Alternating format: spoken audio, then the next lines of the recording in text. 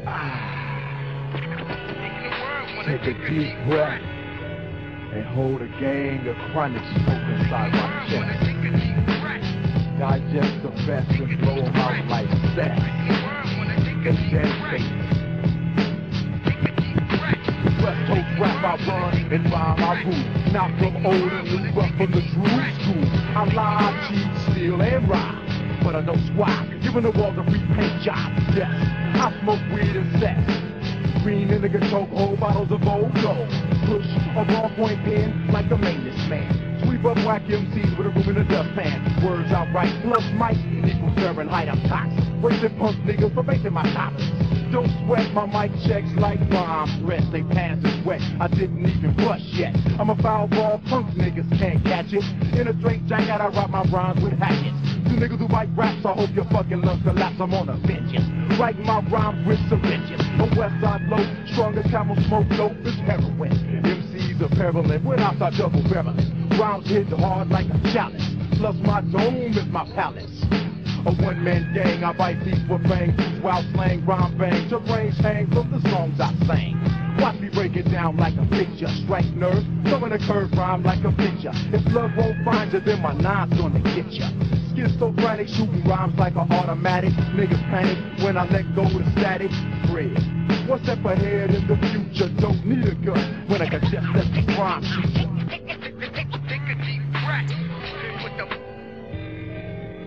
You better blow that shit out. Yes, man. You know who that is? You remember that joint? This is definitely for the heads. This episode of the House List podcast. My name is Peter Agoston. I'm the host and producer of the show. Thank you so much for tuning in once again. This show is edited and engineered by my man, DJ CJ Stewart. This was also recorded in Los Angeles, in Hollywood, and I'm excited and delighted to share this one with you. Before I go any further, shout out to Satch from the Knots, who assisted in setting this up. Very serendipitously, we spoke when I was in Los Angeles somewhat recently, and it just happened that we could do this conversation with the one and only Meen Green. Yes, you heard me right, Meen Green. On the show today in a rare long-form conversation. Satch is also a part of the conversation too. The three of us spoke, but it was really a treat and an honor to sit and chat with Meen Green about his life and career in the game. I found it to be really fun and cool. It was a beautiful day in Hollywood. We recorded this in the back of their studio and this theater, and where he does a farmer's market on Thursdays, and they were finishing up, putting some fine touches on an album, a new album from Meen Green, with production and live instrumentation, orchestration from Satch, which I can't wait to hear. I was really anxious to get this out there, so I wanted to do this almost as a preface to that. So that's why the music that I'm going to play in this episode is a little bit from the past, but it gives you that proper context jumping into the present time. If this is your first time listening to the show, or if you're just a regular listener, thank you first for spending some time. Spending any time with us is a big treat. As you know, I took about a month off from the show, so to come back, I'm super excited and pumped to share these conversations with you. Please subscribe or repost it wherever you can. You can find us on SoundCloud, The Houseless Podcast, on Twitter at HouselessPod. You can also find us on Apple Podcasts, Stitcher, Google Play, and even on YouTube.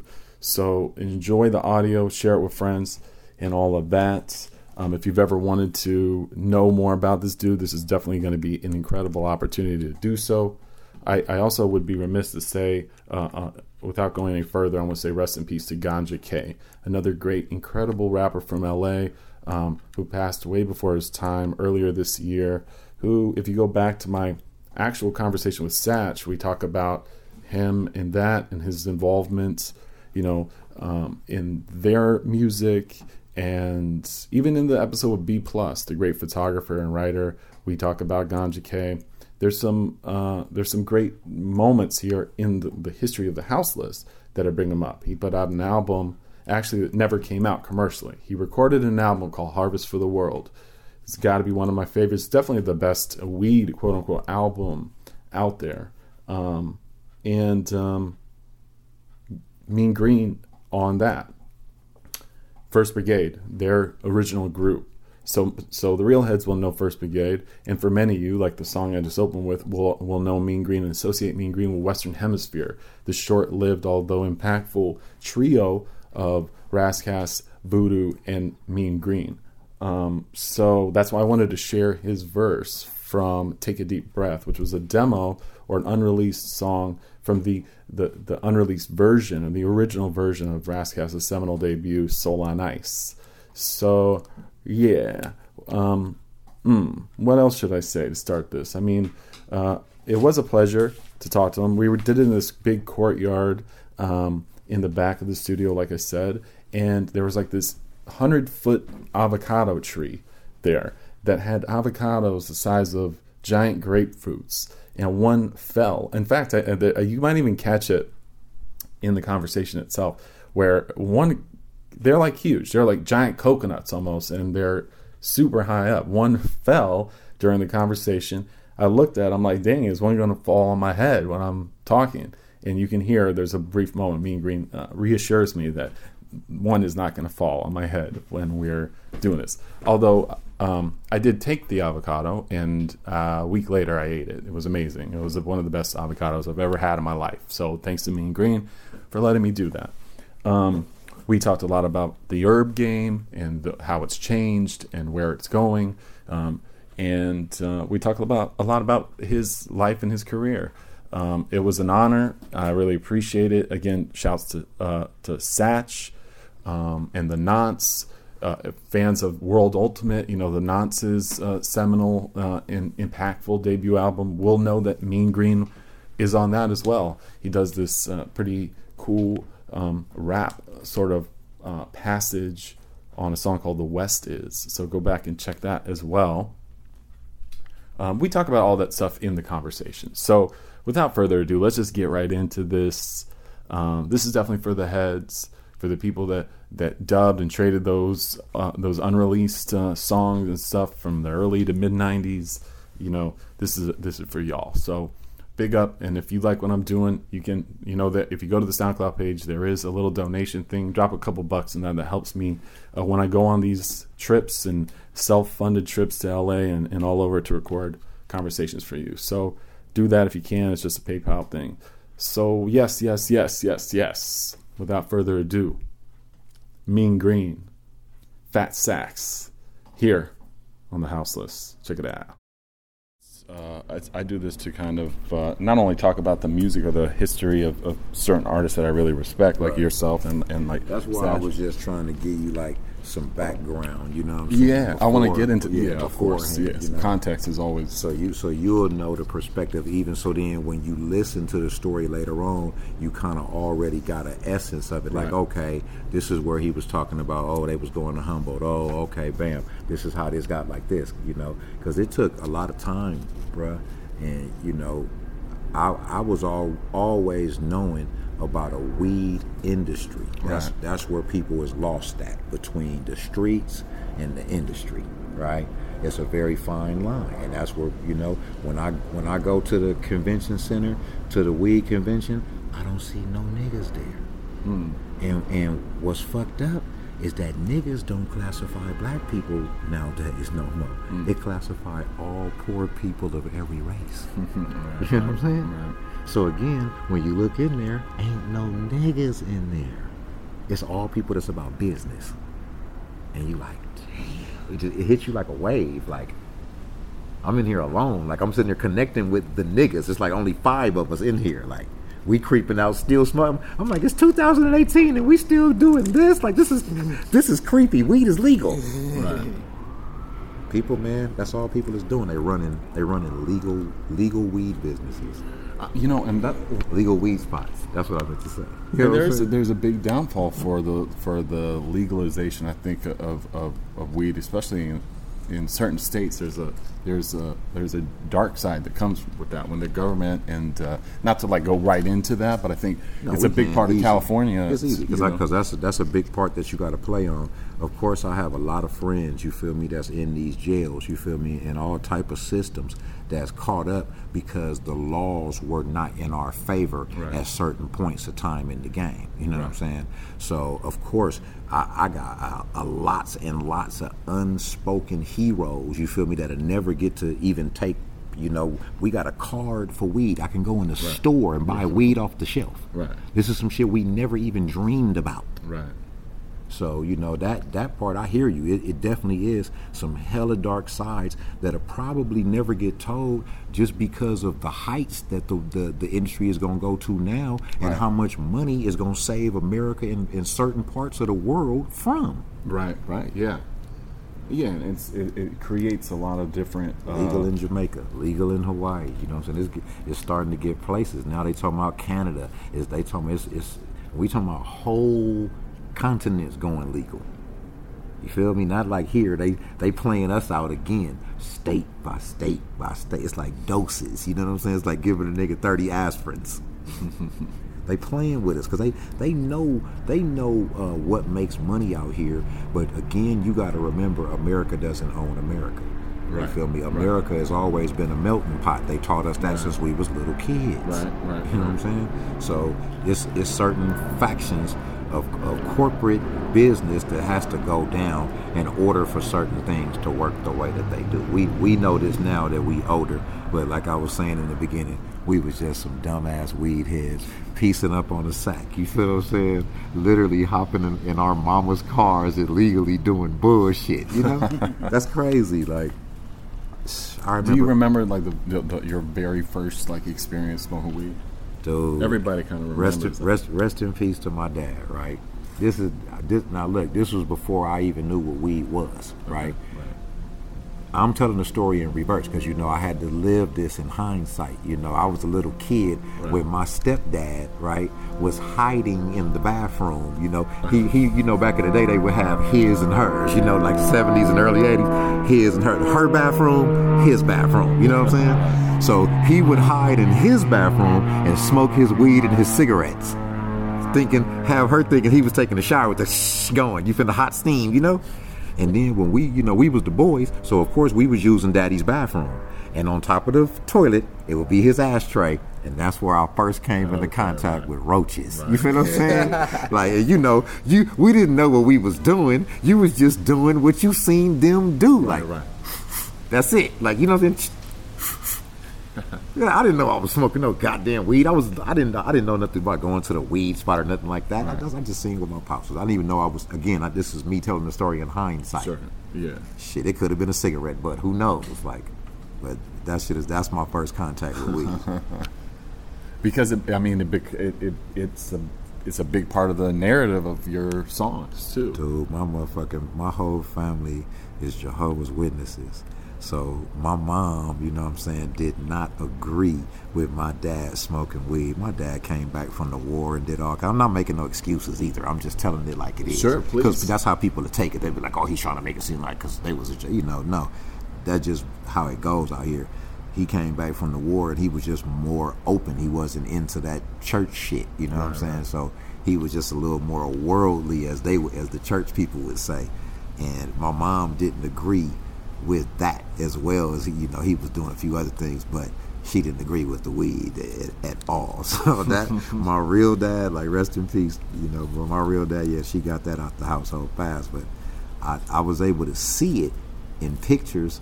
I would see my real dad, because the story before, after that was my stepdad, right? Okay. So this is when I was a little boy. Now when I was my stepdad, that was probably when I was about maybe 7, 8. Okay. You know so what I mean? Adolescence. Sneaking in the bathroom and playing with a lighter and some butts. You know what I'm saying? But me seeing the pictures, this was just me as a little boy. I definitely didn't know what I was looking at. Again, I had to get older and realize to get red eyes for myself. Like, oh shit, the Pops was loaded. Like, he was at the breakfast table grubbing, but like, you know what I'm saying? Like, and moms did not agree. Like, you know what I mean? You'd be like, why did y'all break up? Like, as a little kid, you asking stupid adolescent questions, you know what I'm saying?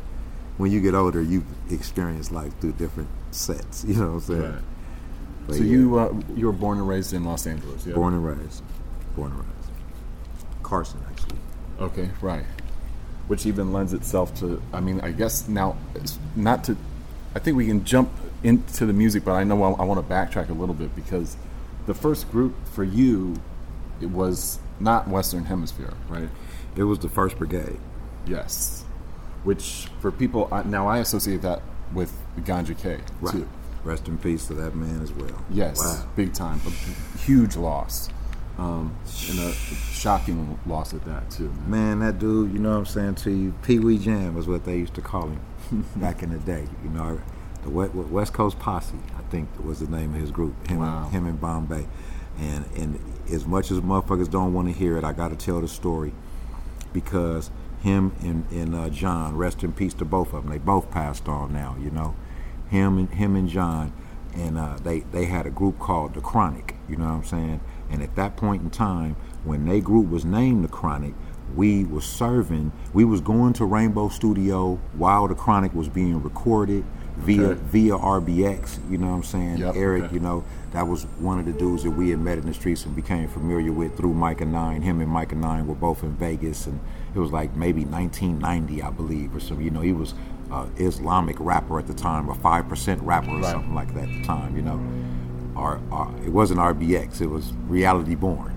That's what was his first name. Reality Born, that's what it was, Reality Born. And I remember, you know, we used to, Keyshawn, it's a crazy story. You wouldn't even believe the gumbo pot, right? Yeah. The rapper Super Nat. Yes, of right? course. Super Nat. This was, like I said, you'll know what I'm saying to be real. All you gotta do is look up the times. We talking about 90, 91. Super Nat won the motherfucking rap battle in New York. Yeah, yep. Directly after him winning, he moved to LA. Oh, interesting. Get in touch with him and ask him, who did you live with? He lived with Ganja K. You feel what I'm saying? I got kicked out of my house, you know what I'm saying, on some crazy shit, whatever. The weed was catching up with me in that Jehovah's Witness household. It was catching up, and you know, it wasn't good for me. So, a chain of events basically led me to sleeping on Ganja K's couch. Right. And that chain of events, you know, at the same time, Super Nat was also living at the house. Wow. We was all together. Them freestyle sessions was never recorded. They was never taped. Like he done been a part of a gang of them motherfuckers laying sitting over there, you know. But it's crazy, right? The murder was the case. You feel me? Is what was happening, right? And you know, they used to come over to the house and they used to pick up weed from Ganja. You know what I'm saying? Interesting. Okay. So again, I'm trying to tie it in because I started this off by saying that Ganja K and Bombay had a rap group named The Chronic. Yeah. You hear what I'm saying? Yeah. So now I'm tying you in to them actually selling weed to them at the time we was in the studio. I remember one of the sessions we was inside Rainbow and everybody was rapping. It was Crips, Bloods, Mexicans, you know what I'm saying, what do they call them? Style rappers, you know. It wasn't only gangster rappers, you know, inside there. And Dre would be back there and he'll be making them beats, you know. And on me, I remember Mike and I rapped and them motherfuckers was like, they really rap like that. Like, you know what I'm saying? Like, they couldn't believe that shit. Like, it was hilarious, but it was like just to be in it. Like, the members was getting chosen. It was no dog pound. They had dog pound members. Right. But Dre was like hand picking them, like, okay, I'm gonna use Badass on this song. Okay, I'm gonna use Nate Dogg to put the hook. Okay, you feel what I'm saying? It was happening like that. So, and them songs was getting made. Because the first song, we was at, I know I'm jumping around. No, this is good though. It's going there. The first song we was at, that was because it went forward, because you know what I'm saying, from Murder Was the Case. It was that it was back. It was because I'm trying to show you how long we've been knowing them. It was what was the first one? No. Snoop and them song. Him and Doc, the first one.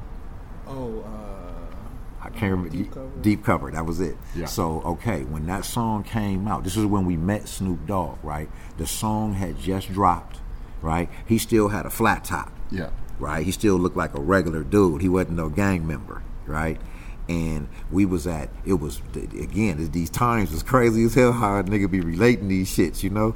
Shabba Ranks. This was the most famous night at the Palladium. You hear what I'm saying to you? It was when KRS-One and Mick Boo beat the sound man up. And Shabba Ranks had came out with Trailer Load of Girls. You know what I'm saying? That shit was popping on the streets, you know? Yeah. And we had all snuck in the Palladium that night. RBX came in a limousine, and he had the Snoop Dogg nigga was with him. And it was me, Micah 9, Ace, and that. And, you know, we always was sneaking in the clubs ever since Hollywood Live, all that shit, you know? Motherfucking United Nations and, you know, all that other shit. Florentine Gardens, you know. you remember the good shit, you know, the Ukrainian nigga. You're going to those clubs too? All this I've shit been to back all in of the them. day, Every single one. Because it's all this shit is a culture. Big Everything, time, especially in Los Angeles. the graffiti, the breakdancing, you feel me? Just the b-boying, you know, everything was really the life that we was just living. Of course, we adapted the culture from what we were seeing in New York, the bits and pieces that we was getting. But, you know what I'm saying, it was mixed and magnified times what we was doing out here. We was on weed, we was on low riders and all type of other shit, you know what I'm saying?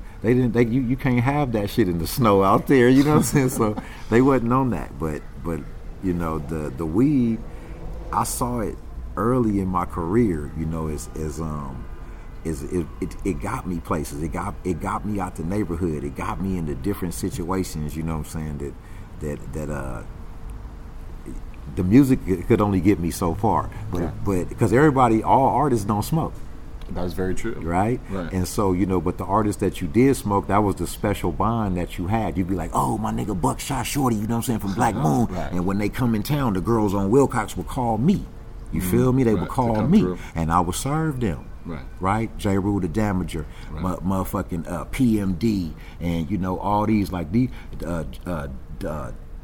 what's that? I listened to the whole Balloon Mind State album, my nigga. De La Soul, the motherfuckers bought, nigga, like, a zip of weed off a nigga and smoked that shit in 8 blunts, my nigga, on my life. I swear to God, I swear I'm not putting one word on it. And we was in the hotel room, and them motherfuckers played the whole Balloon Mind State album for a nigga. They was like, what you think about this shit, Meen Green? And we was doing the Unity with J. Rule the Damager that night. You feel what I'm saying? That's dope. You feel me? Like, nigga was a part of history, my nigga, like, it's always... Those were, how many times did you perform that? That was a pretty historic 5. night. We did 5 Unities. That's incredible, man. That might be, it's got to be a record. Rest in peace to Bigger B. Yes. Definitely as a group, I would say the Western Hemisphere, you know, that was at the time when I was in the Hemisphere. Right. Now, I would definitely say the Western Hemisphere got whored out the most because we didn't get paid. And I'm not griping. I saw everything taken off. We was all right there. Exhibit was taken off. The Alcoholics was taken off. You know what I'm saying? Like Wu-Tang was taken off. Mobb Deep was taken off. Everything was like right there in our laps. You know what I'm saying? Because Bigger B was an A&R for Loud as well. Right, yeah, that's right. A lot of people didn't know. You know what I'm saying? So that's how when he started throwing the parties, you know, he was able to book the acts from the label, so it made the parties big. Right. But then what made it even bigger is that he had enough faith in us, you feel me, his LA Underground family to open up and perform. So we was opening up. I opened up for KRS-One. I opened up for J. Rule the Damager. I opened up for EPMD. I opened up for Black Moon. Like that was some of the heights of my career. Like, well, you know it was what I'm saying? also at the peak of a lot of their careers. I never got to go overseas. These guys, you know what I'm saying? Yeah, like I never left the United States. I never got to. Only 2,000 copies of the Smoking Section ever got pressed up. I know that's a rare. I mean, that and Government Issue, both rare records. You know, right? James Sumby on that Government Issue, definitely. That's my man. Yeah, I know. I mean, and that's why I think your story is pretty fascinating too. I mean, it's a big part of LA history, and I think there's a big lure and mystery with like serious hardcore collectors and fans of the music because Western Hemisphere was such a big part of that real underground, and that's not including New York and that underground early mid '90s boom. Man, Raz killed Nas. It was the first 3. I think I want to say because it was the Wake Up Show, and it was the Wake Up Show's song, the anthem, right? Yeah. With all the there's a gang. It was Lauryn Hill, Proswell, or Wyclef, whoever it was, and then Nas, and then Raz came and cleaned niggas' clocks. I give it to him. I ain't got no gripes with the man as a rapper. You know what I'm saying? I give it to him. Like at that point in time, that nigga was Goku. You know what I'm saying? On some real shit. Right. And he showed motherfuckers on the radio, and it gave us an aura. It gave us an aura. Right. It was unmatched.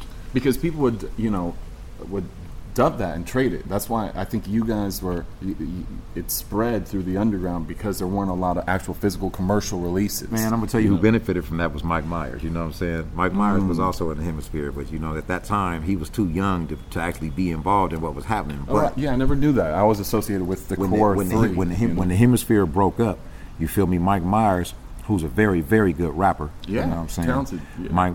Mike Myers, he kept going. He where people would ask for the hemisphere, he would just stand in that way, and he benefited. And again, no gripe. It's just knowing the history of what happened, So, on that level from the Western Hemisphere, that was music. On me, like I say, I never stopped doing what I knew. So even when I was rapping, I was smoking weed. So when I was smoking weed, I was rapping. So basically, weed was into my rapping. Right. And I was rapping about weed. So where does it really start as far as the actual music goes for you? I mean, Ganja K's kitchen table, right? Nice. I used to write poetry. I was scared, and I used to write these little poems, and I would be riding in the back of my nigga's car, and I'll be like, listen to this shit, you know what I'm saying? I'll be too scared to say this to anybody else yet. Right. Like everybody else everybody else had their groups, and they was already signed to a major label, or these niggas was like, they was literally touring, like, you know what I'm saying? Right. So it was different. It's like, you know what I'm saying, when you're looking at your friends are already achieving, like this person signed the Capitol, this person signed the Island, this person signed the Jimmy Iovine, this person, you know what I'm saying? And you like, damn, like what can I do? Like, you know what I'm saying? How do I get in the mix of this shit? Right. So my thing is that while all this shit was happening, everybody would call me to the studio for weed. Right? Because I kept the weed on there. Right. So I was serving people in the industry. So that's what kept me, that's before the music. So then when I would start saying the poems to these dudes, you know what I'm saying? They'd be like, oh man, you know what I'm saying? They finally convinced the nigga to come to the studio with my boy Gumby. And we recorded, it was like 5 or 6 songs. The Herbalescent Session Show was one of them. So what years are we talking about? Damn, this was like 92, 93. Yeah, probably like 92. Because the West is he was on that. Yeah. Mm-hmm. Now that's 93. Mm-hmm. Am I wrong? Yeah. No, see, 92. See, you recording and then things are getting mixed and mastered and coming out. It's a process. Right. So you know what I'm saying? So then that's what fucks up a lot of artists, because by the time y'all get it and perceive it, it's already old to the artist. Sure. The artist already got 2 new singles. He's on tour like, but listen to my new shit. And they like, we don't want to hear that. No, you know what I'm saying? It's happened a million times. Right. Yeah. So the West is, though. I want to know the story with that. I would have, I go pick up Green, and I had the 62 Falcon. Right. That's what I said, sitting in the back of the game. And we just be like, I don't know, wherever we be going, probably going to the studio, but in between whatever. Or Capitol Records? Yeah, Capitol Records. There's different places. He's sitting in the back, and he like got his notebook, and he like, listen to this. I got this line, like, but it's like one like paragraph at a time. I mimic my style of writing off Ganja K. Okay. I used to sit there. I still to this day I write. It sounds funny. I formulate my words like him on the paper, like it's like a graffiti style. Right. You know That's how he wrote. I took a liking. We listened to a lot of music at that table. At that table, we listened to eons and eons and eons of music, from oldies to whatever it was. You know what I'm saying? Rap, you know what I'm saying, whatever it was at the time. We sat around, we studied, dissected, you know what I'm saying, and these dudes was rappers. I'm looking at them, you know what I'm saying? So, again, when he's saying we riding around in the back of the car, I'm saying, because Ganja would in spurts, it would be like that. It would be like a paragraph, and then he'll switch to the next paragraph, but it'd be a different style. You know what I'm saying? His delivery was incredible. These are the dudes that I used to sit across the table from. As well as I used to sit across the table from them. Right. I heard Meen Green's delivery. Like it was there. Like he did. Yeah, I mean, he's very distinct delivery as well. But to get on the come on with it he wasn't like he's like I'm not ready yet. I'm still in the back seat, right? So then for the West is. Well, he used to say these lines like that. Like he'll have like pieces like that. And it would crack me up, because it would be like, I'd be like, that's more like a statement. That is just like the epitome of boasting or not. Right. You know what I'm saying? Or doing a rhyme, or not even a rhyme, but like toasting or something like that. Exactly. You know, it was like that. It was like, it's like if you just wanted to stay that in the middle of the party, you could just, you know, and everybody would be like, "What? Go ahead, more." You know what I'm saying? So, I was like, "You got to do that for me," because it wasn't what everybody else was doing. Right. You know what I'm saying? It wasn't what, you know. It wasn't like bust a rhyme or something like that. It was like just do what you was doing in the back seat, you know, because that shit was clowning, and he did it. You know what I'm saying? And that was the first recording, and actually I did a new recording recently, or you know, kind of recently with Fidelity. Right. And your project. Yep. I could have had them bust bars. Right. Okay, But did it again. I asked them, please do it. Please do that style one more time, because nobody does that style. It's not like something that just is ordinary, you know, or just to capture the intent. You know what I'm saying? Like it's more spoken word. Yeah, and but it's still like in the classic sense of a rap. It's still like a rap because you're talking about what we doing. You know what I'm saying? Like you say, it's just it got a certain twang on it. It's got a certain flair on it. You know what I'm saying? That's not normal. You know what I'm saying? Like it could have been done a whole bunch of ways, but that way it sound like you understand Dolomite. You understand, you know, like because that's what it was. That's the past. Exactly, you know what I'm saying? But not even trying to do that or nothing. But you know, we were just having fun. You know that underneath. That's what I get from it. I'm like, oh, this is like this is like some player type, but it's not player type. But you know, like some but it was kind of harkens back to the 70s. You know what I'm saying? Like it's like who talks like that? You know what I'm saying? Like who does that? You know which is like a thing that I like to have. You know? Who does that? Green does that. You know. Like So then it kind of grew. You know, I got in the studio. You know, at first I would just I wouldn't use a word like sneak, but I'll say it for recording purposes. You know, I would just kind of sneak in the studio. You know, because I wasn't alerting people to what I was doing. I didn't have a record deal, or I wasn't making an album or anything like that. I was kind of trying to find my voice. And, you know, like I say, the first time I went in the studio, it was with my boy Gumby, and he was signed to Wild West along with Lance and Seth. And, you know, Gumby, for some strange reason, he just liked, you know, what we was doing. And at the end of a smoking session, you know what I'm saying, literally we was smoking 6 or 7, 8 joints. And, you know, when the smoke cleared, we had like 4 to 5, 6 songs done. Dope. Yeah. And the songs, you know, when you're recording in the industry, your songs are turned into your label. So when he turned those songs into the label and it got back to the heads of the label heard my voice and they liked my actual voice. Right. You know, I didn't understand as an artist at the time. Like, he wanted to work with me. He wanted to get writers and all type of other shit. I was too raw. I was too, you know, I saw my friends shooting their own shots. I didn't want to, you know, come in there and let somebody write my lyrics. So I was hell nah. So, you know, but he wanted to shelf my boy Gumby, and he wanted to do a project on me. And it just like the actions of the business at that time, you know, because I was loyal to my friends that brought me around. Right. So the actions of the business at that time, again, I wouldn't use such a word, but just for recording purposes, I would say I was scared. You know what I'm saying? I was scared. I didn't understand the business that was being put forth. So when the man offered me a record deal over my boy, he's like, you know, this sounds good, but you know what I'm saying? We like you. And I was like, no. So I never moved forward with the Morris Tap. And then that's when he tried to form a group out of me, JP, and Mozzie.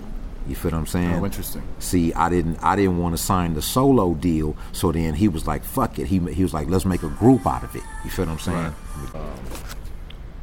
The whole reason, you feel what I'm saying? I'm not saying that Perb ain't fresh, you know what I'm saying, nothing like that. But the whole reason why Perb came out with a solo album is because the group didn't work. When he came with the paperwork for the actual deal for the group, it was $3,500 that we was going to split between 3 people.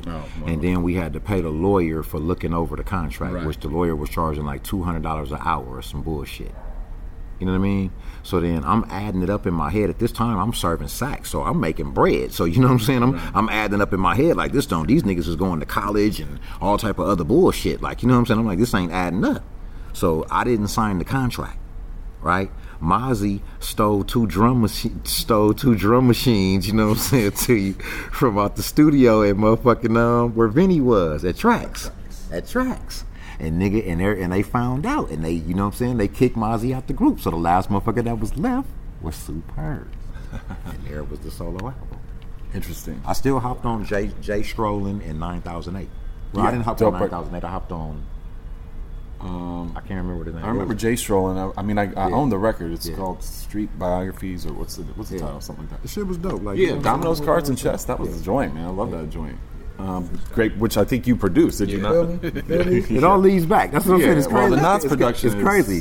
There's something about you guys and over Knots production. I was smoking that weed, and I was sitting in there. It was so many times where I would come over there, and I would have to go outside and smoke weed, and then I would have to take my mindset from outside and bring it back inside the house. You feel what I'm saying? Yeah.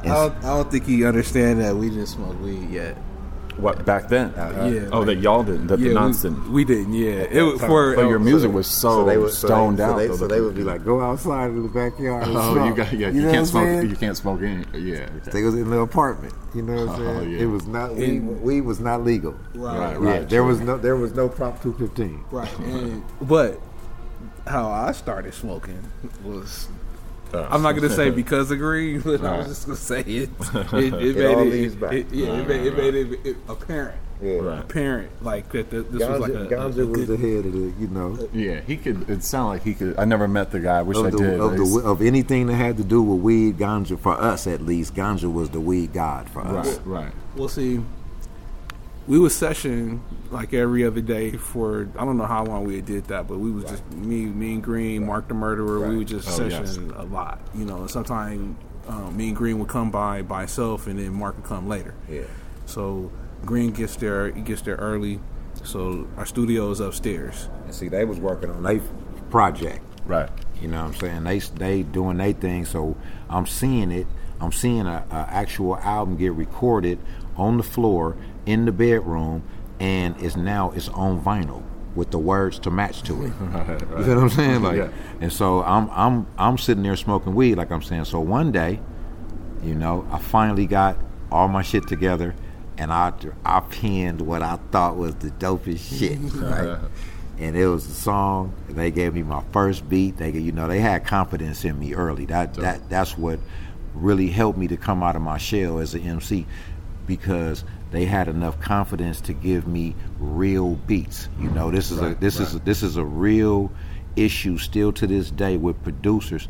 Producers hide their best beats for these paid artists, and they never see these paid artists. So you're not going to play the same beats that you're going to play for Snoop Dogg. That's the problem. Yeah. You feel me, with the artists and the producers, right? That's a very good point. So they'll say to you, they'll be like, "Oh, I made this beat for you, motherfucker. Give me the same goddamn beat that Jay-Z got and shut the fuck up." You feel me, like? But it is what it is. So, but this, what song is this you're even talking about? The song is called "Coming Live," right? It's called "Coming Live." And that's never really seen the light. It was my first. It was my first. I don't first doubt single. It was my first single. I recorded a few songs before it. I think "Cement," "Boxing Gloves," and a few. That was the first song I ever recorded. It was all produced by the Knots. Yeah. Do you remember the lyrics to that at all? I got the 12-inch at the house. Oh, a record came out. Yeah, Zombie. But wait, that didn't come out like on a commercial level at all. Nah, right? just a wait to skate. Yeah, that's it. It's a dope title. And at the time we were recording that, this whole time, because we had like more than those songs. We had it was like maybe like 4 or 5, maybe 5 songs. Incredible. And I was saying, he came over. I could tell he was in a bad mood. I don't know, something was bothering him. Something, I don't know. But he was like, "I'm gonna sit right here. I'm gonna chill for a minute, right?" So he sat there, and then he just like laid out on the bed right there in the studio, and he had a fatty, and he just set it on his chest, right? But he was like, he was still upset, kind of, or just right. And then he was like, "All right, I'm gonna go downstairs, go outside," right? I was like, "All right, cool." When he came back, I was like, it was like a different person. You know what I'm saying? It was like a better, just, you know what I'm saying? Like, right. it was in a different mood altogether. And one day I was feeling like, I think how he was feeling. And I was like, I need some fun. Change the mood. It has a way of doing that, you know? Yeah, so Ganja always, you know, would rap about weed. Like, so that's where my fascination started. My fascination was always with the music, but right. just the love for weed. And then, you know, we would go through certain rappers and we would find the weed heads in the rap groups, you know. Right. Too Short would rap about smoking weed, and Snoop, and, you know, the different artists that you can go into. Gangstar was more on the alcohol side, but he would, you know what I'm saying? Take Two and Pass. Take Two and Pass. You feel what I'm saying? You feel me? You feel me? That's what I'm saying, baby. So, you know, that's what made it great for us, because the weed culture was starting to rise. It was still it was more though. Underground. It was more urban, you know. Urban, as they would say. Right. I mean, probably, in my opinion, the greatest, you know, weed album has got to be Harvest for the World. No question. Incredible record that never saw the light of day. I was just about to say, and that it's just an underground classic. I don't forgot how to pronounce the man's name, but Matsudo or whatever his name was. Yeah, I don't know that. That's the dude that used to own Palace Records. Right, and that's who, you know what I'm saying, basically he didn't put out Ganja, he didn't put out Phoenix Orion, he didn't put out Super Nat, he didn't put out, because see, Super Nat was also signed to Palace. You know, he didn't. He didn't put out E-Rule. That was next. You know what I'm saying? Right. Definitely. So it was like people don't. It's a lot, like you say. It's a lot of backdoor history that I was involved in. That I was basically, I wouldn't say I was a main factor, but I was in the pot of gumbo. Right. So, and I kept the weed there. A lot of these dudes, they recognized from their rap style. Right. I was recognized for the weed. But you have a very distinct rap style too. Like, I would say, coming behind Raz Kaz and Voodoo, it wasn't that unique. You know what I'm saying? But I kept it simple, and I kept it to the point. You know what I'm saying? To where people could still hear my voice, and that's what was a little bit more unique than the two that I had at the time. Yeah, I mean, and the flow and the actual tone of the voice is like it's a dope contrast, because both of those guys were like super heady, and they were trying. But if you even both went to high school together, junior high school, I'm sure, and you know they grew up around each other. I met those dudes, right? I met those dudes in the studio when I met. You know what I'm saying? Like I say, everything, it comes back around. So again, you know what I'm saying? When I met Lance and Yusef, you know, they were signed to Wild West. My friend Gumby, who I was just speaking of, he was also signed to Wild West Records. You know, and then you know Bird, as a producer, was signed to Wild West Records. So when I met Bird, it was in the studio. And when I met Bird in the studio, Danny Holloway was their manager, and Voodoo was Bird's artist, you feel me, on Wild West Records. Oh, interesting. You feel me? So when I met Voodoo and Bird, we clicked immediately. Neither one of them smoked weed at the time. Right. I was the only motherfucker that smoked weed, me and Danny Holloway. Danny Holloway was the vice president of Island Records for like 20 years up under Chris Blackwell, right? But he started a label called True Sound. Right? Yeah. See, that was my first introduction to the world in '92. Yeah. He put out the True Sound sampler, and I was on a song called Bird's Eye View. Oh, interesting. All right. Right. That was Bird's record, right? Yeah. Right. So at that point in time, I met Voodoo and Bird in the studio. We clicked, and we formed what was called the West Coast Avengers. Oh, interesting. I don't know anything about that. See, we was the West Coast Avengers, and we was already working as a duo or as a unit. We was basically Bird, you know what I'm saying, was a producer, but he was a producer that did a little bit more. You know what I'm saying? Right. He would always add a little spice. Hey, you know, put a funny hook in there or add some type of crazy samples. Like, he was a little bit more than just a producer, you know. That's why I would always say that Bird was a part of the group. Right. You know what I mean? Super dope. Very underrated. Right. He did super underrated, man. We made dumb, off the head albums that never got heard. Like, good God, good God, I don't even care to go into. Like I say, we was almost there. I would say the Western Hemisphere was one of the groups that was almost there, the most I've ever seen. Right. Like when Raz split up from us, you know what I'm saying? He got in a group with Exhibit and Sapphire, you feel what I'm saying, called the Golden State Warriors, right? The Golden State Warriors immediately got on that, and they stopped that name. They tried to come out as the Four Horsemen and some old other shit, you know what I'm saying, right? But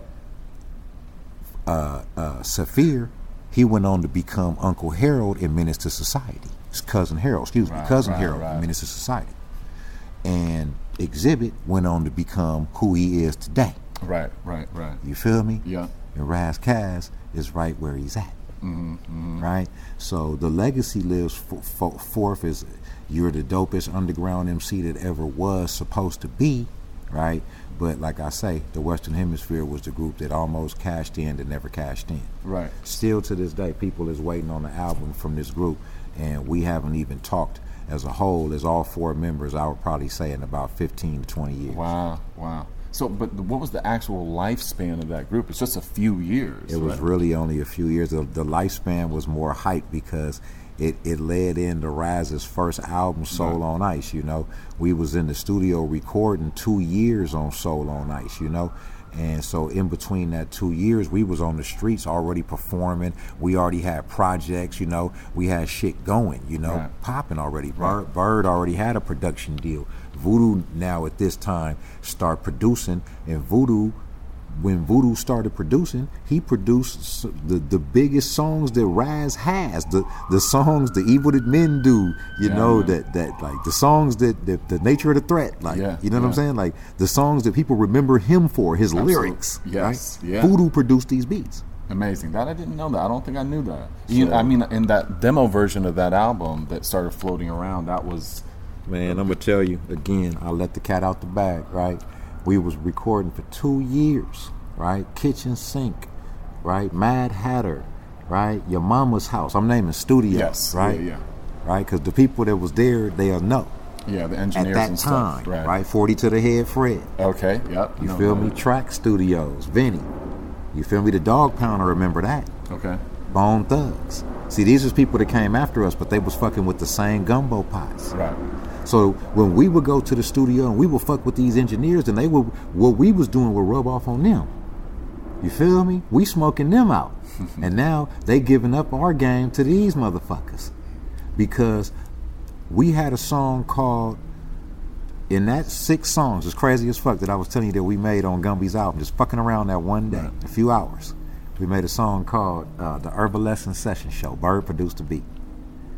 And that song ended up getting bit on the Chronic album and became the $20 Sack Pyramid. What? Wow.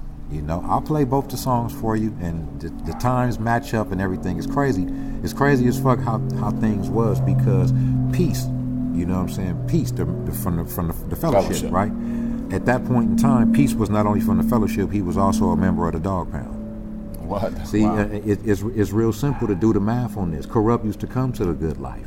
You know, it's so many ways that you could see how prevalent this is, but again, this is what's not going to leak out to the music world. This is not what's getting put on wax. Right. We didn't have YouTube and Instagram and Snapchat and all these things at this time, so you wouldn't know socially what was going on. The fact that New York rappers was coming out here to the West Coast, and you know what I'm saying to you, they was literally able to hear, because the West Coast rappers would be like, battle. They'd be like, fuck, that's bullshit, battle. And you know what I'm saying? So then they'll meet some real MCs from out here, and they'll hear their styles, and then they'll be able to go back to New York and put that shit on wax. Right. So a lot of people don't know, you know, a lot of these things that I'm saying, it may sound funny and it may sound like a mystery, but Micah 9 moved to New York. You feel me? And Micah 9's roommates was Lauryn Hill and motherfucking Mos Def. Yeah, interesting. Because I mean, there was all that Daddy-O connection to Fellowship was always a unique kind of. Exactly. There you go. Kedar Massenberg. You know what I'm saying? That's right. Yes. That's right. Because the 4th and Broadway, I think. He was their manager. He was their manager on Island. Oh, that's right. Island. They was up under Violet Brown.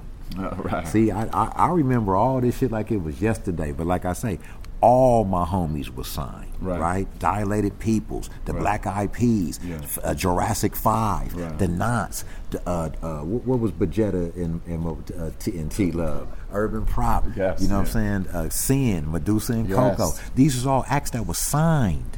Volume 10. People are getting signed left and right at that time. To major labels, bruh. Yeah. You know what I'm saying? These dudes was traveling the world 90, 91, like. Yeah. It was good. They probably got some nice fat checks during that period of time too. And well, again, that wasn't me. That was hence me having to hustle. Hence me having to still have a weed sack so I could hustle. At the end of the day, when these dudes was getting checks, you feel me, and not to prey on my homies, but when they was getting checks, they had to buy weed, so I was just one of the outlets. Right. Quentin was the outlet. The Far Side mentioned him. Quentin's on his way, and it led to him getting a deal with Jay Swift on Fat House Records. Right. And they didn't just get a deal; they got a label deal. Fat House Records. Yes. Through avocado, baby. That's wild. Yeah, that's wild. So yeah, fucking, you know, the weed has always been prevalent in the music since Ganja K's kitchen table, right? It's where we used to sell our sacks from. Right. Again, I don't mean to tell on nothing, but this is all past history. Mm-hmm. So, you know, when we was kids, we used to sell weed out of Ganja K's mama's house when she would go to work, you know, from 9 o'clock until 5 o'clock when she would get off, right? So, you know, we would sit there at the kitchen table selling weed, rolling joints, and him writing and rapping all day. Dope.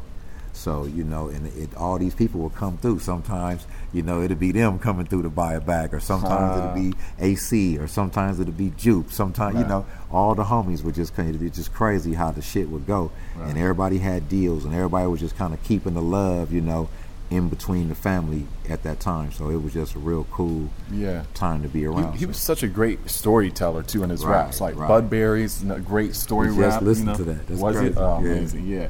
And I was there when he wrote them fucking lyrics. That's my boy, man.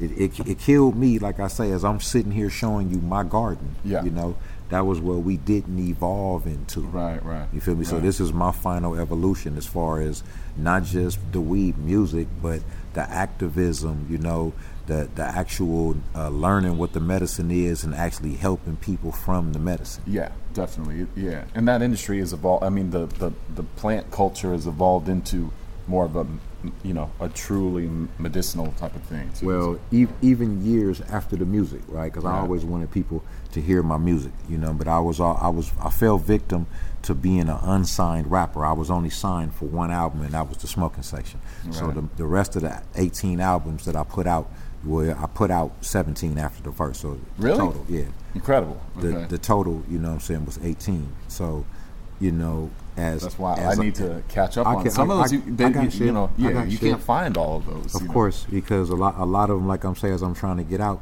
a lot of them was 2 tracks.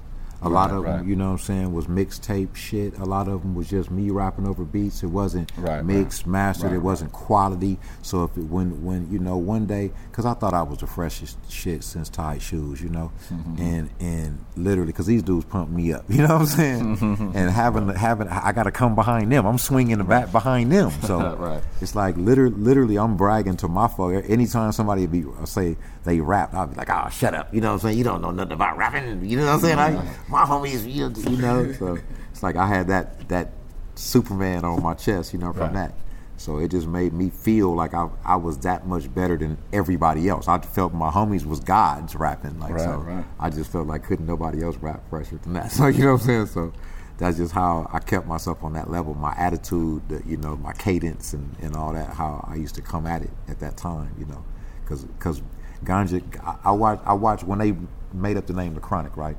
They went to the dictionary because we was weed rappers, and it was other weed rappers, right? It was other weed rappers. Or Cypress Hill, it just surfaced onto the scene, and it was, you know, various weed rappers that was specifically rapping about weed. You know, the culture was kind of taking over at the time. So you know what I'm saying, it was like 311 and Limp Bizkit and all these things was coming out. You know what I'm saying, at the same time. So you know, I'm watching Ganja and them. So they was like, we want to do this. But because we all had weed names, obviously, Meen Green, Ganja K, Bombay, you know, Seaweed, you know, we all had weed names. So because we was all selling weed, you know what I'm saying? So, you know, now, you know, Ganja and them, they sat down, they got the dictionary, and they was like, what's the top? Like, literally, what's the top of the weed? Like, what's the pinnacle of the, you know, of the shit, the pinnacle, right? And that's what it was, chronic. That's what it means. It means the top. Okay. That's what chronic means. Right. That's when you got a cough or you got a chronic cough. It's the strongest. You feel what I'm saying? And that's where they got that shit from. That's when they start calling themselves the Chronic. See, because back then that was the slang too for weed. You were smoking the chronic. Oh yeah, that spread all over the world. People would just refer to that. Didn't matter what strain it was. Because of Dr. Dre and them, like I say. Well, perhaps, but really because of if they were serving those guys, and then it was really because of ganja K. But see, it was the vocalness of it. You feel me? See, right. again, I learned the power. You feel me? Again, like I tried to say about New York rappers, them having the power of going back and actually putting it on wax what they heard. Right. Right? See, these is battles that was unrecorded. You know what I'm saying? So now you got artists like my boy Volume 10, right? He wrote that song, Pistol Grip Pump on My Lap at All Times, right? He basically got into a feud with Ice Cube, right? Because if you do the research, they was doing St. Ides commercials. Right. And you know what I'm saying to you, the people that was about to come out, every one of them had a St. Ides commercial. So if you do the research, Volume 10 had his own St. Ides commercial. Really? I've never heard that. I know. See, a lot of That's people wild. don't remember. A lot of people don't remember. Because you have the Cube, you have MC8, and so on and so forth. I'm just trying to show you the yellow tape. Yeah, please, yeah. Right? So, Volume 10, he had a demo. At this time, it was demos. It was still cassette tapes. Right. We ain't went to CDs yet. Right. Cassette tapes and vinyl. Right. So the nigga Volume 10 had a four song demo. Right. Mm-hmm. And one of the songs on his demo was called My Firstborn, because he just had a little girl, so he made a song about his little girl. You feel what I'm saying? Mm-hmm. And on that beat, it was the motherfucking Today Was a Good Day beat. And Ice Cube heard that song from him first. And he took that beat, and he didn't even change the tempo. And he took that sample, and he used it. And he got famous off that shit. He remade himself off of that dude. Yeah. And hold on. Let me show you behind. I'm trying to show you the yellow tape. See, he didn't put out Volume 10. He put out Mac 10. Right. See what I'm saying? Right. So, and that's just to show you how deep it was. And the reason I'm telling you that story is not to exploit Volume 10 or Ice Cube. I'm just trying to show you the power of people that could take people's shit and go right to wax with it. Right. Definitely. So, and that's happened many times in my career. Like I say, I know I'm jumping around, but I go back into Kitchen Sink Studios.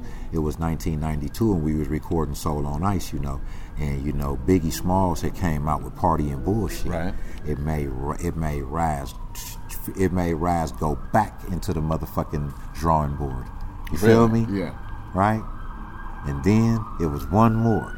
It was OC, Time's Up. Yeah. Hands up. Now we dropped some shit. Right. It made Raz go back to the drawing board. See, he would have dropped. Well, when those two songs dropped, it made him go back and get on the pen. So, you know, because at that point in time, when Biggie dropped Party and Bullshit, the labels got a hold of him in his raw talent form, and they made him change up, and he really got known off of the smooth, you feel what I'm saying? What was that first Juicy. one? That Juicy, you know what I'm saying? Yeah. So, and then they refortified it with the, I love it when they call me Big Pop, but you know, with the smooth, like no more time. gangster shit, like, you know what I'm saying? So everybody was trying to choose up and see which style was gonna get them paid. Right? MCs got styles. So they trying to figure out pay style. Right, which style is gonna get them paid. So at that point in time, my homies was like, oh, you know, we gonna be style rappers, you know, and because gangster rap was coming to the forefront.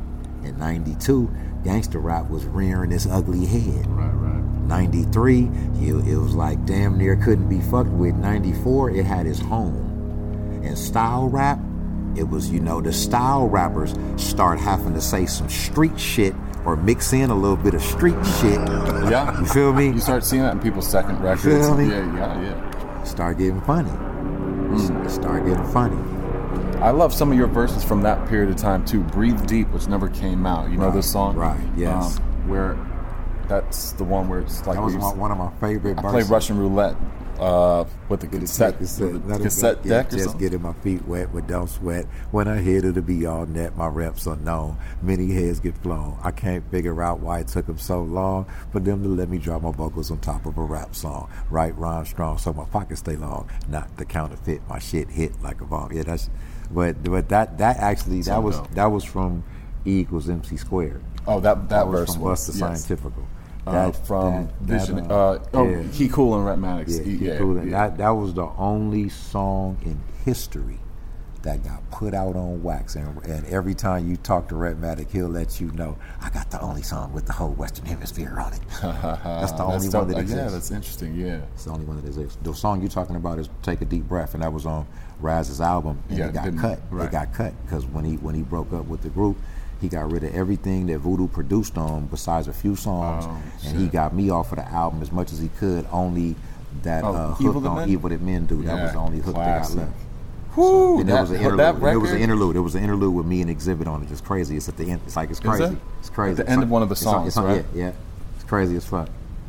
But the Evil That Men Do, because that chorus. Every nigga on my block. And the way with the drums they use that have the Compton's Most Wanted drums, whatever that sample is. You know what I'm talking about? Yeah. But incredible record, but it would not be as incredible if it wasn't for I think your contribution just brought the energy level up a certain place. That's what I was known for in the hemisphere, right? Was the hooks, the chants, because I didn't really have, again, my own rap style. And I'm only talking from my own perspective. From somebody else's perspective, it'd be like you said. You'll say, "Oh, you had a unique delivery." Right. Me personally, I was trying to keep up. That what was keeping me in line and keeping me sharp and fresh was the competition level that I had. Sure, so the school that I came from, and again, the rappers that I was in the group with, they kept me at a certain level. So I was always trying to use a different word or come at it from a different perspective or use a style that they wasn't using at that time. Right.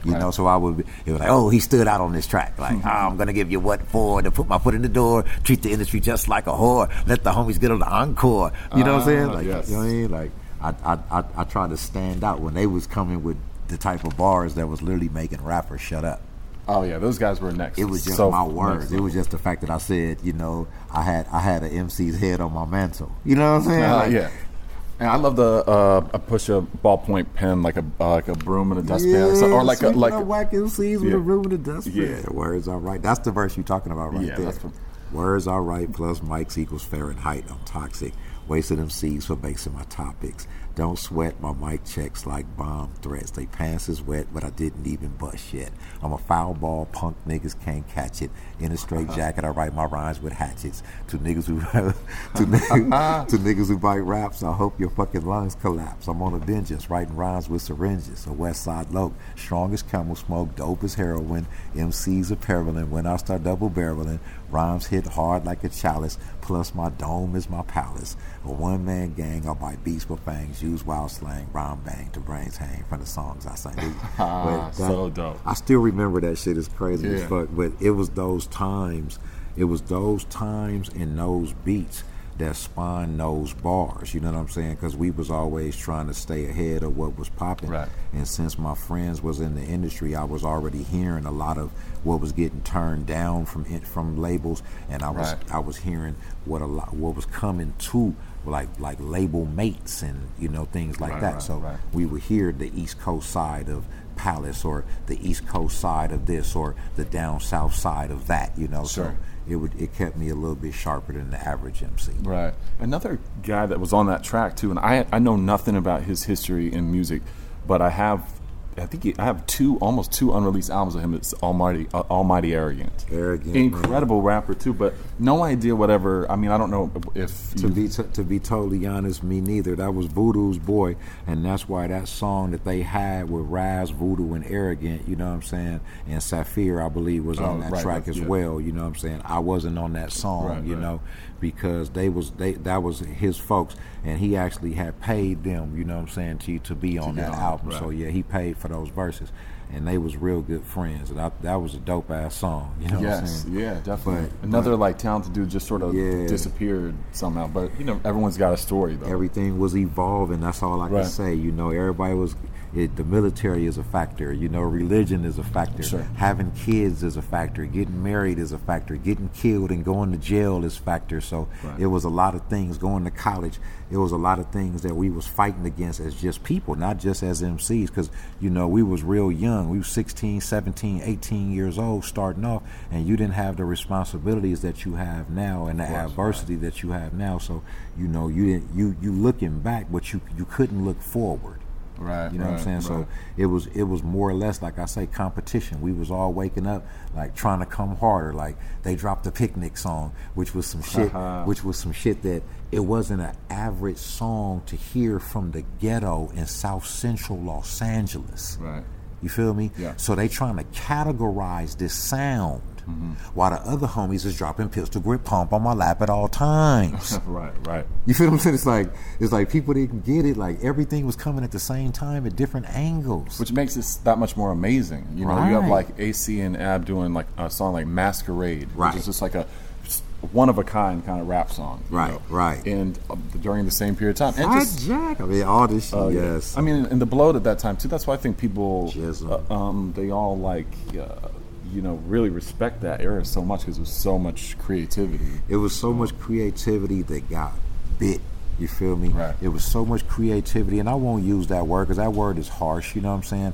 I would say it was so much that came from that period of time that got used as scholarship, right, for future rappers. For them to be able to say now that, oh, you sound like a 90s rapper, right?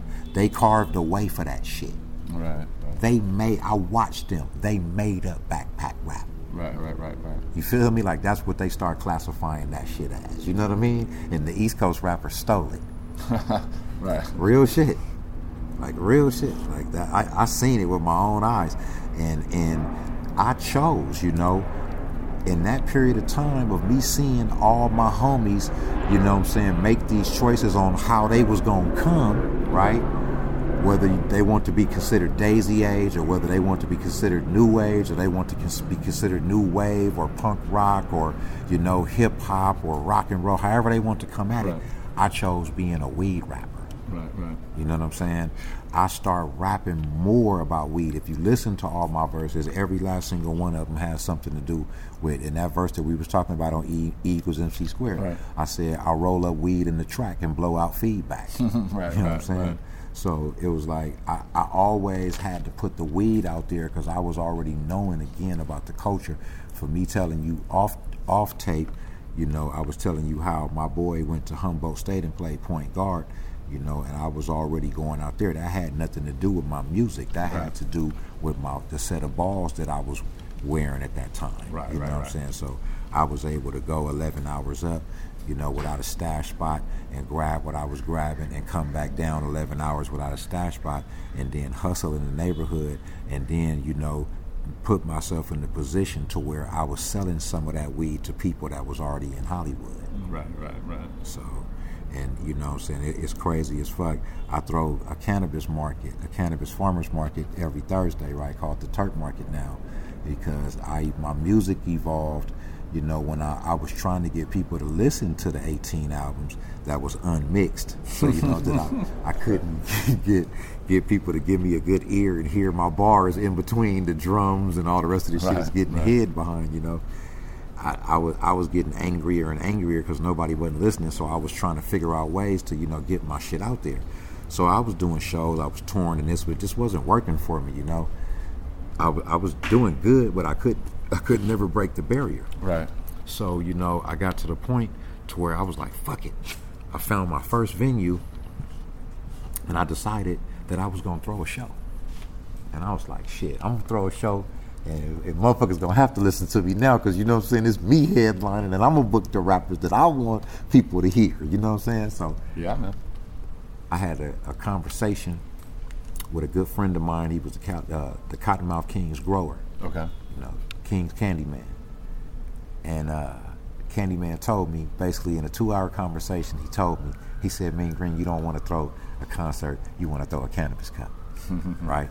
Because he convinced me that I could throw the cannabis cup and had a weed competition and still throw the concert at the same time. Right. So I took heed and I did it, and ever since 2013, you feel what I'm saying, I've been throwing cannabis cups. It's called the Cali Cup. I've now evolved into a weekly that's called the Turk Market, but the Cali Cup, you know what I'm saying, was, you know, my first venture into throwing shows. So now I throw shows in the cannabis culture. I have my own products. I have my own pre-rolls, my own, you know, edibles, my own, this and that. So now I'm immersed. My own delivery service is starting to emerge and things like that. So what's the farmers market like? How do you discern? How do you get different farmers or growers involved? Networking. You know, that's where, again, never stopping hustling has always been my motto, and not just talking has been in my walk. So again, when I signed to Patchwork in '95, I moved to Atlanta. When I moved to Atlanta, I started sending myself, to you stuff from here, and it would make it there. Mm-hmm. And I would do what I was doing, and I was doing okay outside of a record deal. Sure. Because I only signed an independent deal. I only got $10,000 at that time, So that went to my rent. I didn't even understand that me paying rent for 12 months at $600 a pop.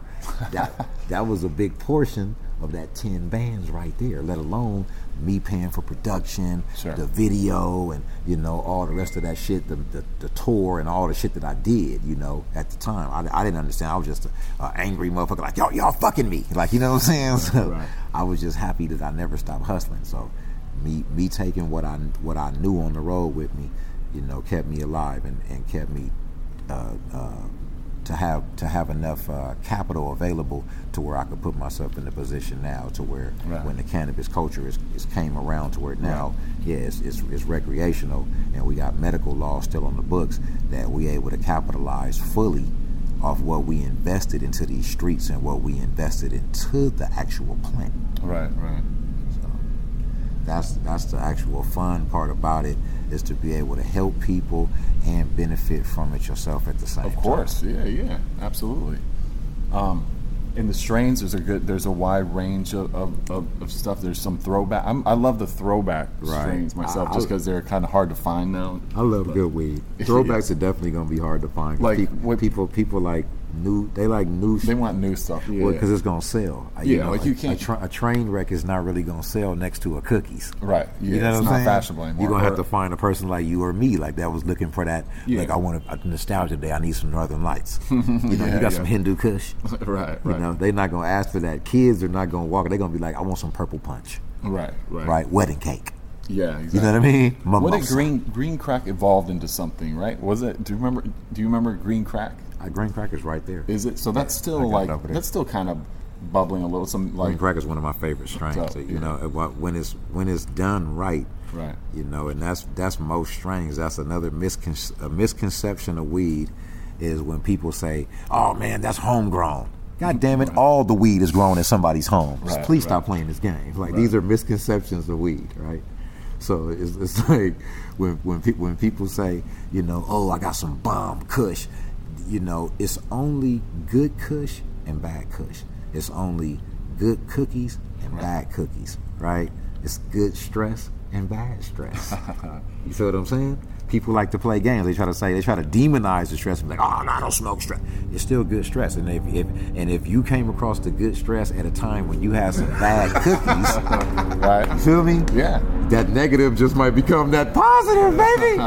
So and I used to have a lot of creeps, like late night. You know what I'm saying? Creepers is what we used to call them. We used to keep a sack of stress on deck, because you know what I'm saying? Because there'd be motherfuckers that try to act like they was balling during the day, but late night they be like, let me get a nickel sack. you got a nickel sack? Can't get a dime?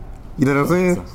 So they want to smoke 5, 6, 7 blunts. They didn't want to smoke one blunt. A dime sack was only one blunt. A dub sack was only 2 blunts. Nowadays, a dub sack is fucking one goddamn blunt, or really a half a blunt nowadays. People is rolling backwoods and putting 7 grams in a goddamn blunt.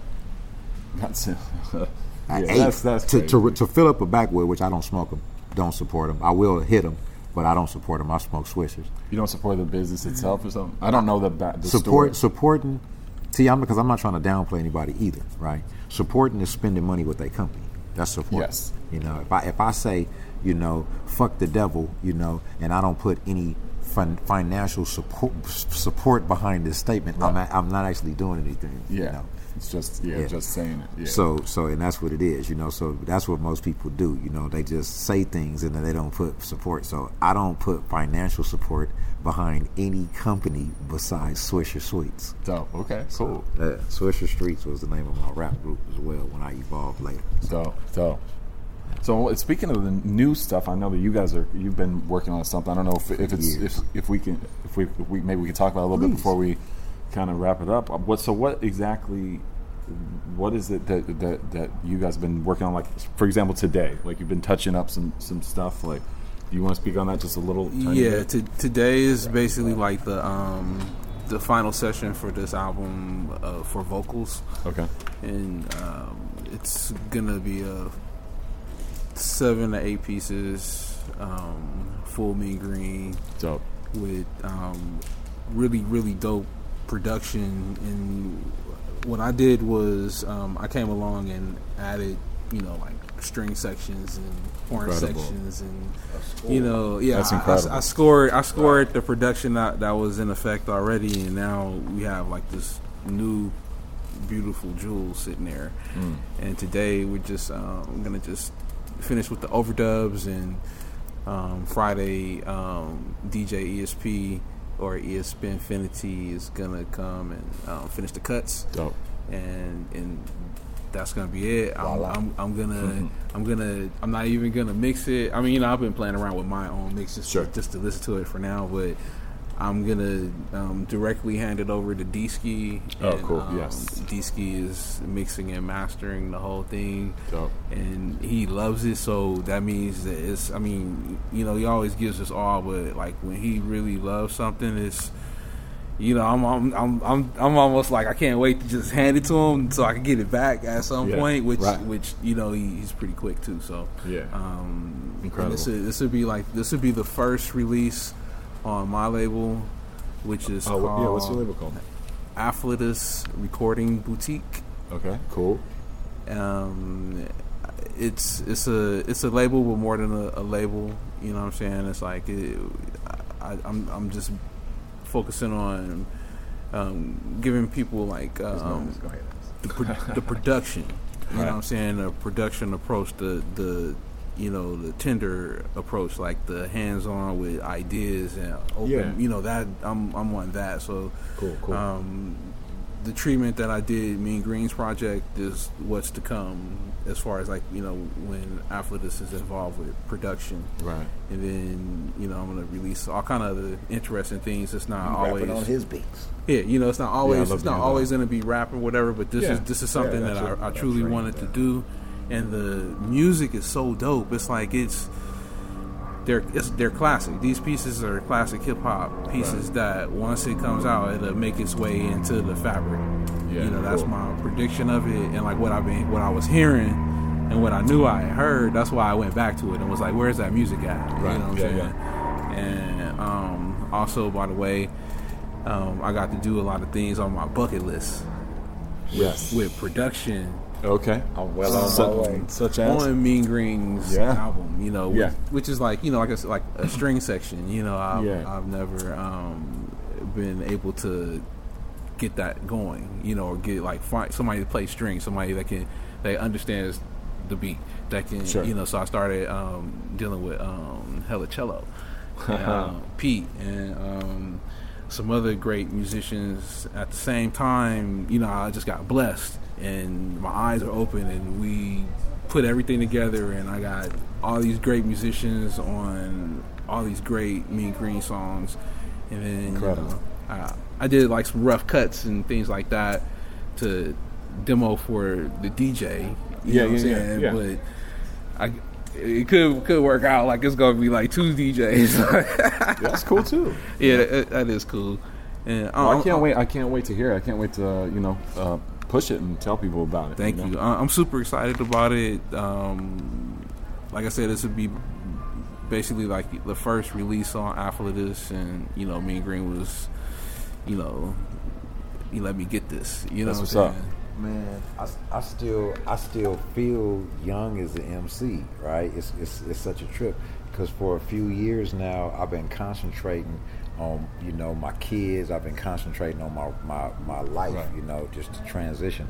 And I've always had equipment around, so I was always still able to be free and, you know, record whatever I wanted to. Right, you know, right. so that's how I was able to put out 18 albums. I just never really stopped recording. Right. You know? Yeah. So a lot of it was on SoundCloud. A lot of it, you know what I'm saying, was on Bandcamp. A lot of it, you know, so we've been cool. TuneCore and shit like that throughout the years. We just keep putting shit out, you know. Right. But a lot of it, like I say, it was me in my garage or me, you know what I'm saying, just in the studio. It wasn't me signed to a label. Yeah, but still creating. Yeah. Man, it's such a trip when people hear your music, right, and then immediately when they hear it, they compare it to somebody that has spent $100,000 on their image and about another $100,000 on their production and their video. Right. So it's like that's another thing that kills MCs, because it's like, how can I win when everybody's looking at me? You won't give me the production, you won't give me the same team, as far as hype, as far as media and all these things, marketing, right? And then but then when I come out and I offer you what I have, then you say, oh, you know, you could have made it big if you would have did it like. Right. And it's like a slap in the face, like, you know what I'm saying? That's every MC, I'm sure, goes through this at some point in time, because MCs are just jukeboxes. They say, okay, oh, you rap, bust one. You know what I'm saying? Right. It's like you know, it's like, but it is what it is. You're supposed to be, you know, prepared for the moment in which you never know which moment is the moment that's going to lead to your 15 minutes of fame. You know? Sure. Yeah. And in this town too, I mean, it's like there's such a interesting kind of dichotomy between like the Hollywood and the entertainment industry, and then like just real genuine artists that like they're inhabiting the same city, but there's this kind of, you know, tension between the two, like the commerce and the and just the like true artists. I remember a particular story, right? We was at Cherokee Studios and the LA riots had just kicked off. Right, Rick James was in the studio. He had just got paid money from MC Hammer. Can't touch this, you know. Wow. And he had burnt that pregnant lady with the crack pipe. He was in the studio when that happened. This was all happening. The funny part about this story is the common area, right? Of the studio. The common area of Cherokee Studios in 1992, right? Now, the Freestyle Fellowship is while we was up there. They was recording their first album, right? Okay. Actually, their second album, but their first album on Island. Now, the Inner City Griot, right? Yeah. Now, Fat Jack and DJ Slip was in the next studio for CMW, right? Wow. Yeah. Okay. I just told you Rick James was in the studio. Kid Frost was in the studio. This is for La Raza. Wow. Right. And How I Could Just Kill a Man was in the next studio, Cypress Hill. So the common area of this studio at this time, bruh, used to be the most bombest weed sessions and bag sessions that you have ever in your life. I'm trying to tell you. I couldn't believe it. Like, real shit. Like, it's so that the times, like, yeah, I can only imagine. Oh man, it's so crazy. Like I said, it's hard to even put them into a story, you know, without losing all the content, because it's so many. When you talk about one person, then you remember those memories and you kind of go off into them, you know. Right. But like I say, the fondness of me and music and weed was definitely Ganja K. Bombay was there too, but he ended up passing a little early, you know. And Ganja was there for us after that, which he really wasn't there because he lost a real big part of himself through Bombay, you know. And that really put a damper on their career. They put a damper on their minds when Dr. Dre came out with that Chronic album, you know. And again, no shots taken. We only talking about the facts of what happened. Yeah, I get exactly what you're saying. But too. it put a damper on him, you know. And then when Bombay died, it kind of put a damper on Ganja's choices on careers, you know. He was supposed to do this and he was supposed to do that. They were signed to Wild West Records as well as the Knots at that time. But when Bombay passed, you know what I'm saying, the deal had got nullified, and you know, he turned down a deal. He got offered a deal I remember through the Freestyle Fellowship as well, they offered him to be a member of the fellowship where he did that song Hot Potato, you know, but that wasn't the reason he did the song Hot Potato. I'm just saying, I'm just showing you he was there, you know, but he turned that deal down because at that point in time, the death was too fresh and he just wasn't ready, you know what I'm saying, to take that on as jumping in another group. Right. You know what I mean? He kind of at that point in time, he evolved into Ganja K, you know, and became the solo rapper that we knew. You know what I'm saying? Right. Yeah, incredible, and just the way that, like, you know, it's played a big role in your career and in the Nons too. When we record our podcast, we talked about him as well, and because you would produce stuff on that album as well. And he was a factor. Like, man, they was behind the scenes of shit that was going on, but like I say, everything was happening. If you looked at everybody's career, you would see these people behind the scenes, like right there. Like they was producing also for Coco and they was also producing, like they was all right there. Yeah, like, we were trying to be bold with it and make production tapes for everybody, want it or not. But it worked, you know what I'm saying? Yeah, because they was what was dope at the time. Like, again, sometimes when the people is who choose who you are. You could say who you are all goddamn day, but when they would play them beats, motherfuckers would know, and that's how they you know, a lot of MCs went over to that side. You know what I mean? Right. And again, actions speak louder than words. You see who had dope beats: the Knots, Bird, Jay Swift. You know what I'm saying? Fat Jack. Good God. Yeah. Slept on like a motherfucker. Yeah, absolutely. You know, massive. Massive. You know what I mean? It was a bunch of them. I think right now, I think Fat Jack got some fire right now. Like right now. Incredible. In the world right now, it's probably going to be some new Fat Jack coming somewhere because Juke was telling me her some dope. Oh, incredible. Dope I can't wait to hear that. Well, listen, fellas, man, I really appreciate your time. I mean, it's genuinely an honor for me to talk to you, Meen Green, because I've been a fan of yours for such a long time, and Sash for setting this up. I just serendipitously, came together in my short window of time, because I live in New York, I live in Brooklyn, so I'm going to sing you some music. You know what I would love to. I want to support that record, too, when it comes out. I want to spread the word, too, because I know a lot of people that are major fans of your work, too, and it's just that there's not a lot to find out there, and Smoking Section and Government Initiative are long since out of print. You have to kind of really dig around to find You have to, because like literally it was 2,000 copies pressed of the Smoking Section, and maybe possibly, I don't even remember what soon be pressed. I don't know, we went through like disc makers or some shit like so that. Just low Rainbow. It was like, maybe 2,500 copies. Right. Maybe. Or whatever package deal they had at that time. You know what I'm saying? Yeah, but thankfully they exist and shit, and I think it's a dope story, and I think you definitely hopefully people that listen to this will get a better picture of your involvement in the scene. It's a lot more to come. We got a lot of history, which we call hempstery. So it's a lot of hempstery out there, and it's a lot more to come. Ganja K opened a can of worms with Harvest for the World. And, it led to me, getting in my bag, and I made over 10 to 12 weed albums away from him before we was able to rekindle, before I moved back to California. And, I was in Atlanta for some odd years, on the road, touring, doing this and that. And, when I came back to California and he finally saw my evolution, me throwing the cannabis cups and me being involved in the industry and, not just the music, we start getting back on terms.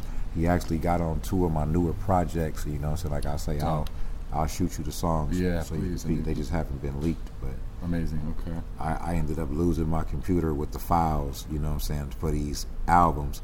So, that's why when Lance came along and he heard the songs, it was just me catching him up on a few of the things that I had been doing over the past 10 years, and I played some songs for him, and he just arranged it. He made a score out of them. Dope. So, and that's basically where we are. I'm in the middle of doing new music, but at this time, I only have MP3s and unmixed 2 tracks of a lot of these damn songs that I fucking did. It's like, it's shitty, but it's still good to have, At least I found a lot of them. Yeah, that's what's up, man. Thank you so much for your time, man. I appreciate both of y'all's time. And I appreciate it as well. Yeah, man. Thank you. Cool.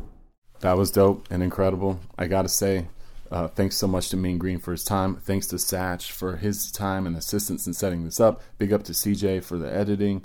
I'm going to get into a couple songs at the end of this. One is off of Ganja K's album, Harvest for the World, which you can find on Bandcamp.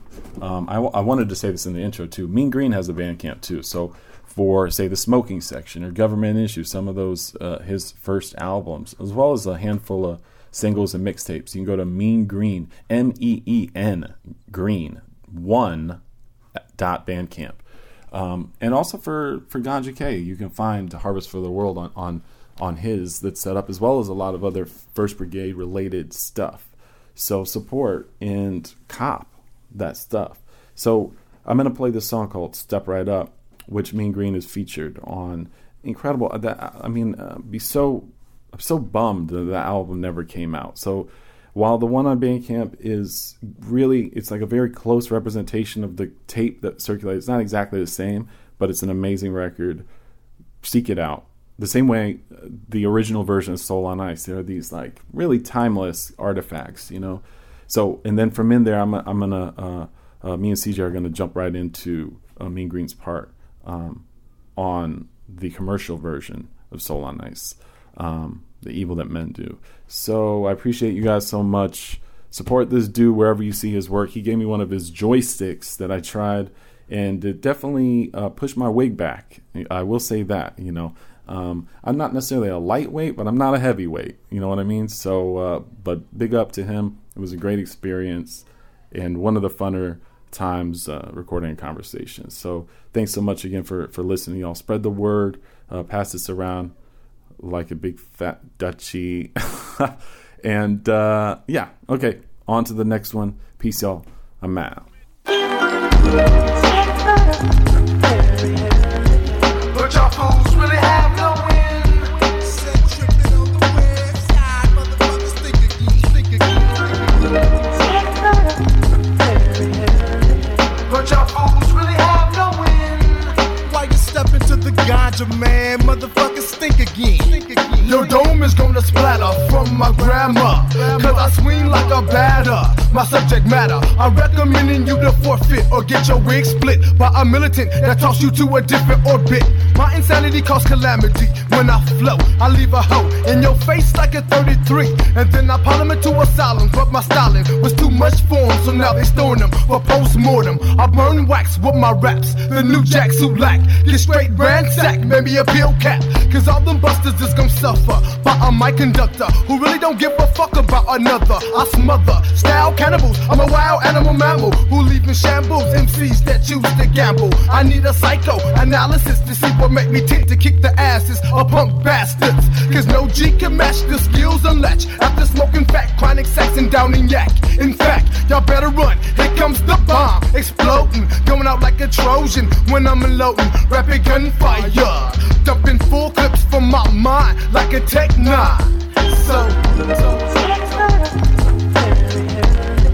But y'all fools really have no win. Said tripping on the west side, motherfuckers think again. But y'all fools really have no win. Don't step to the ganja, man. Motherfuckers think again. Think again. Think again. Think again. It's the evil that men do.